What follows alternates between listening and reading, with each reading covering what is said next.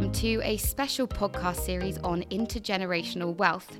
I am Amelia Hamilton, Audience Development Executive at Citywire, and I will be your host for the next 3 episodes where, together with some knowledgeable guests, I will be having an in-depth look at what the future holds for businesses hoping to engage the next generation.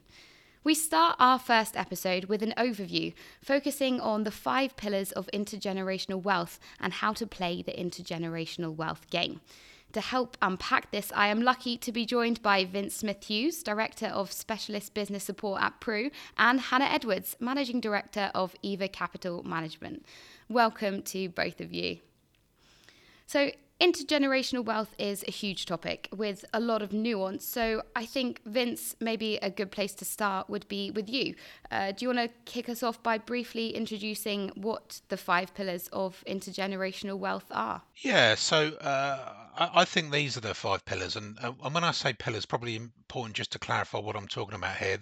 These, I think, are the conversation starters that advisors might want to start sort of broaching with their clients. And this isn't getting into detailed IHT planning or estate planning or who's controlling the funds or who's got access to them. It really is just a point of bringing up the subject of some things that people really have got to do. So, as you said, I've got a list of 5, Amelia, and quite simply, I think they're making a will first and foremost, dealing with any expression of wish forms on pension schemes, dealing with lasting power of attorney or power of attorney, sort of wherever you're based, gifting, and whether that's something that people want to get into, and also what I term lastly, preparing and sort of making sure all paperwork is in order. And I'm sure we'll get into some more detail on those things as we go along, Amelia. And Hannah, I guess to bring you into this conversation, in terms of those 5 pillars, which would you think personally is perhaps the most important to look at first? Well, I think the will has to be the starter for 10 because that forms the framework of how you're going to leave your estate to next generation. And I still find it remarkable, given the average value of my sorts of clients, how many people still have got to their 40s or their 50s and haven't yet got a valid will. And I think it's fair to say that if you own your home with a spouse in joint tenants and you've got joint bank accounts and, as Vince touched on, you've got up-to-date expression of wishes with pensions, people perhaps think, oh, I probably can put that to the bottom of the list of things to do in terms of my life admin. But actually, so many of us are going to get divorced. 1 in 2 of us will.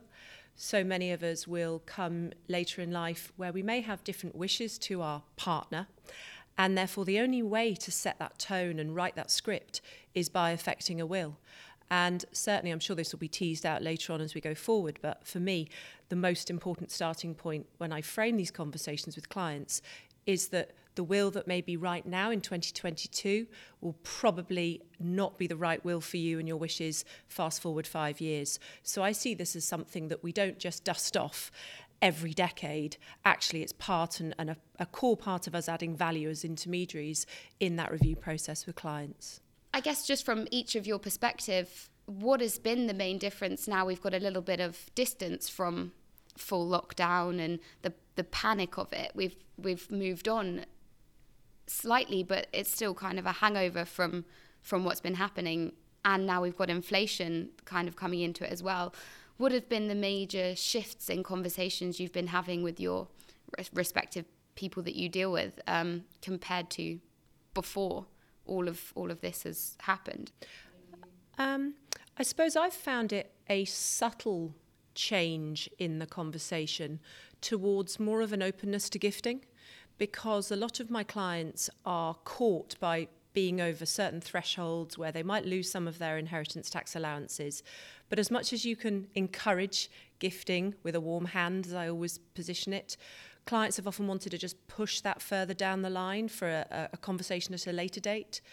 And certainly I'm seeing more of an openness to embarking on that phase of planning, which is great, because really when clients have either just sold a business or they've just retired, or they're certainly still in good health and in their probably 60s, it's a great time to start that 7-year piece of planning and then keep reviewing it. So I think that's probably been the slight openness that I've seen.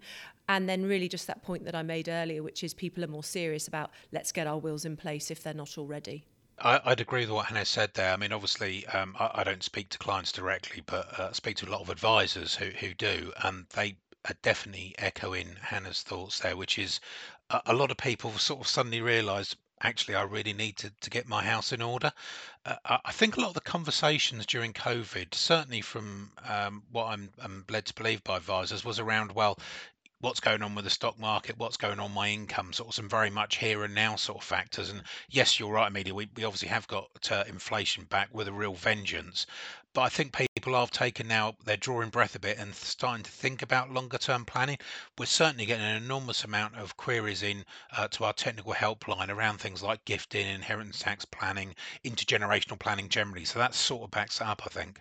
And I guess even in the most ideal of scenarios where you have a family that gets on very well and you perhaps parents that are still together and their children, a dream kind of scenario, there's still going to be differences in priorities of these generations. So we can see that what an older client might want to put their wealth into might be different to one that's 30, 40 years younger. There might be they have different needs for this modern world.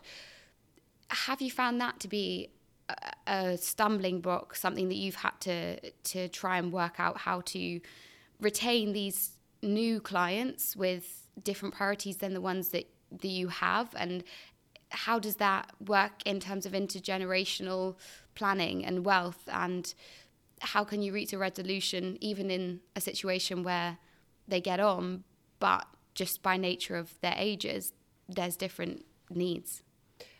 That's a really interesting question, and one that you could unpack in different ways. So often you'll find that parents or grandparents have a real appetite to mitigate inheritance tax, but the way in which they would like to achieve that mitigation might be contrary to what the beneficiary wants. So, i.e., young person would like a lump of cash to help them probably upsize on their property, but grandparent or parent thinks, well, we did that ourselves, so we want you to do that, but we are much more inclined to put some money in your pension or put money ahead for your children, etc. So that's just a difficult conversation which sometimes you have to navigate through. And of course, because you see this sharp decline in final salary pensions, those secure defined benefit income streams, and all of us are going to be, by the stats on it, come something like 2030, hardly any of us are going to be actually in receipt of defined benefit and active memberships of those schemes. So I can see it from both sides. That's where things can sometimes become need to be delicately handled. But at the same time, the person effecting the gift or the settler of somebody into the trust is the person in the driving seat. And at the same time, just trying to think of this in a well-rounded manner, if you've got clients who maybe don't have people to leave their estate to, or people who do but take the view, no, they've had their starter for 10, the taxman can have what they're due, then again, for me, there's this piece around, well, if you leave 10% of your estate to charity, that's going to reduce your inheritance tax bill. And actually, if you are not passionate about leaving lots of money to the next generation, then you could think about a much more meaningful charitable legacy. And that's certainly something which we table in every discussion about estate planning, which is often something that needs to settle for maybe a few years with clients, but absolutely as they're older, I see charitable legacies increasing more and more. And of course, that was boosted by the improvement from 40% inheritance tax to 36% if you leave more than 10% of your estate to charity. So they're the sorts of things that you can sort of capture in the conversation. And so looking at the next generation of clients, do you think advisors just need to be very patient in curating a client base of younger clients? Do you think that's a virtue that needs to be? I think patience is always a virtue. I think it's dangerous grounds for advisors, though, if they don't start addressing it. Clearly, and Hannah's gone through a number of examples there. You're going to put clients in a much better position, sort of by planning as and when you can do. Um, I think there's a danger in this for the advisor though, if like they don't start addressing their next generation, they run the risk of losing the family assets, and that's certainly not something they want to do. And ultimately, when advisors come to sell their business, it's often the case now that people who are looking to purchase advisor businesses are saying, well, where's your plan in place for the next generation? Because we need to retain those assets under management. So, although clearly there's some very good reasons why the client needs to start doing this for the client purposes, there's also some selfish, if you like, reasons why advisors also need to start addressing it as well. It's very good business practice to start doing this as soon as they can. And if they're some clients will not want people to engage with the next generation, but I think it is a case of just reminding them of all the things that will happen if that planning doesn't take place.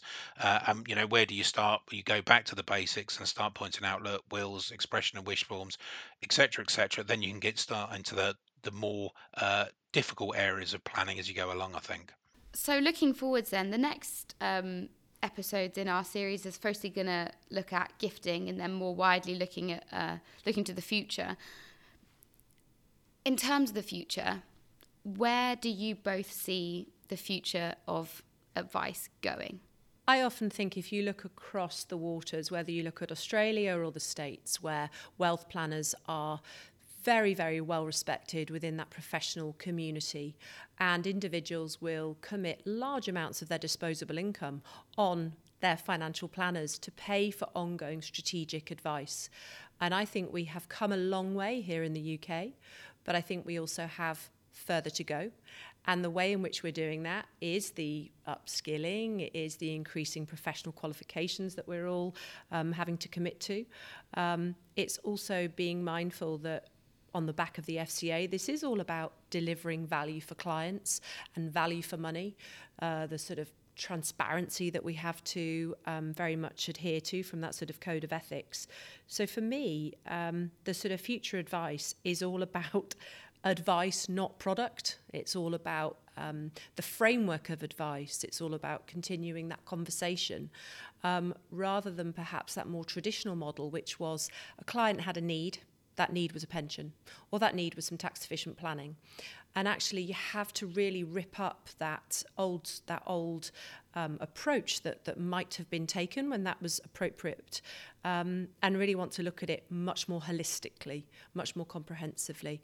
And I think as we all live longer, as we all hopefully want to be able to plan and take our planning more seriously, that is a massive opportunity for our profession.